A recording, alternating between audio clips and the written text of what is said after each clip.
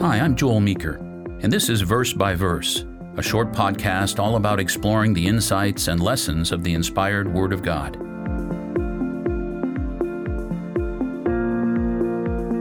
Today we're looking at 2 Timothy chapter 1, verse 7. It says, "For God has not given us a spirit of fear, but of power and of love and of a sound mind." Paul wrote this to Timothy, a younger minister whose youth had been an issue to some church members at the time of his ordination.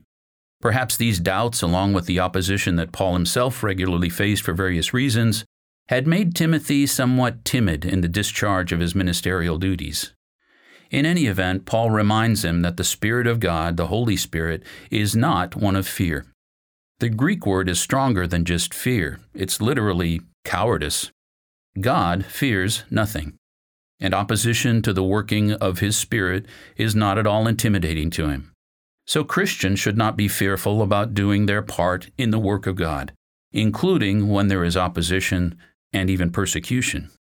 On the contrary, the Spirit of God is one of power.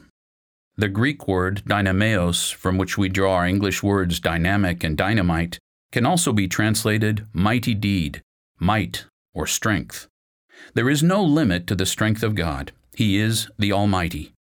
Christians imbued with His Spirit can act with great strength and courage, and we should. It is also a spirit of love. That love must guide the way we use the power of the Spirit, otherwise that power might do damage. Several Greek words are translated by our word love in the New Testament. The word here is agape, which is a selfless, altruistic love, deep concern for the good of others, the kind of love that God has toward us. The Bible states several times that God is love, so it's no surprise that the Spirit emanating from Him is of love, because it's of God. And 2 Timothy 1 verse 7 says the Spirit of God is one of a sound mind. This Greek word here can be translated as sound judgment, or self-discipline, or self-control. God feels emotions. He feels joy. He feels anger when people misbehave and hurt each other.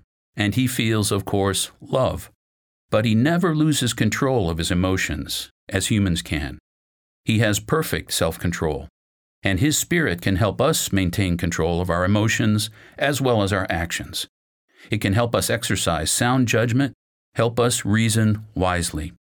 In a world increasingly full of disinformation, lies, and seductive but not always true narratives, having a sound mind is more important than ever.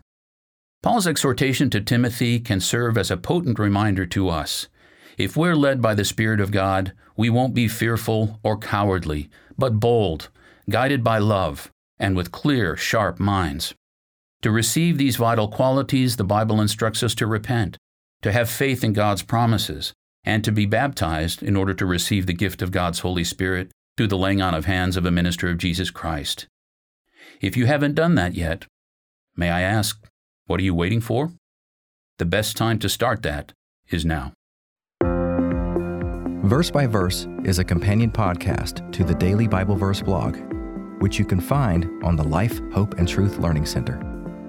Check out the show notes for more.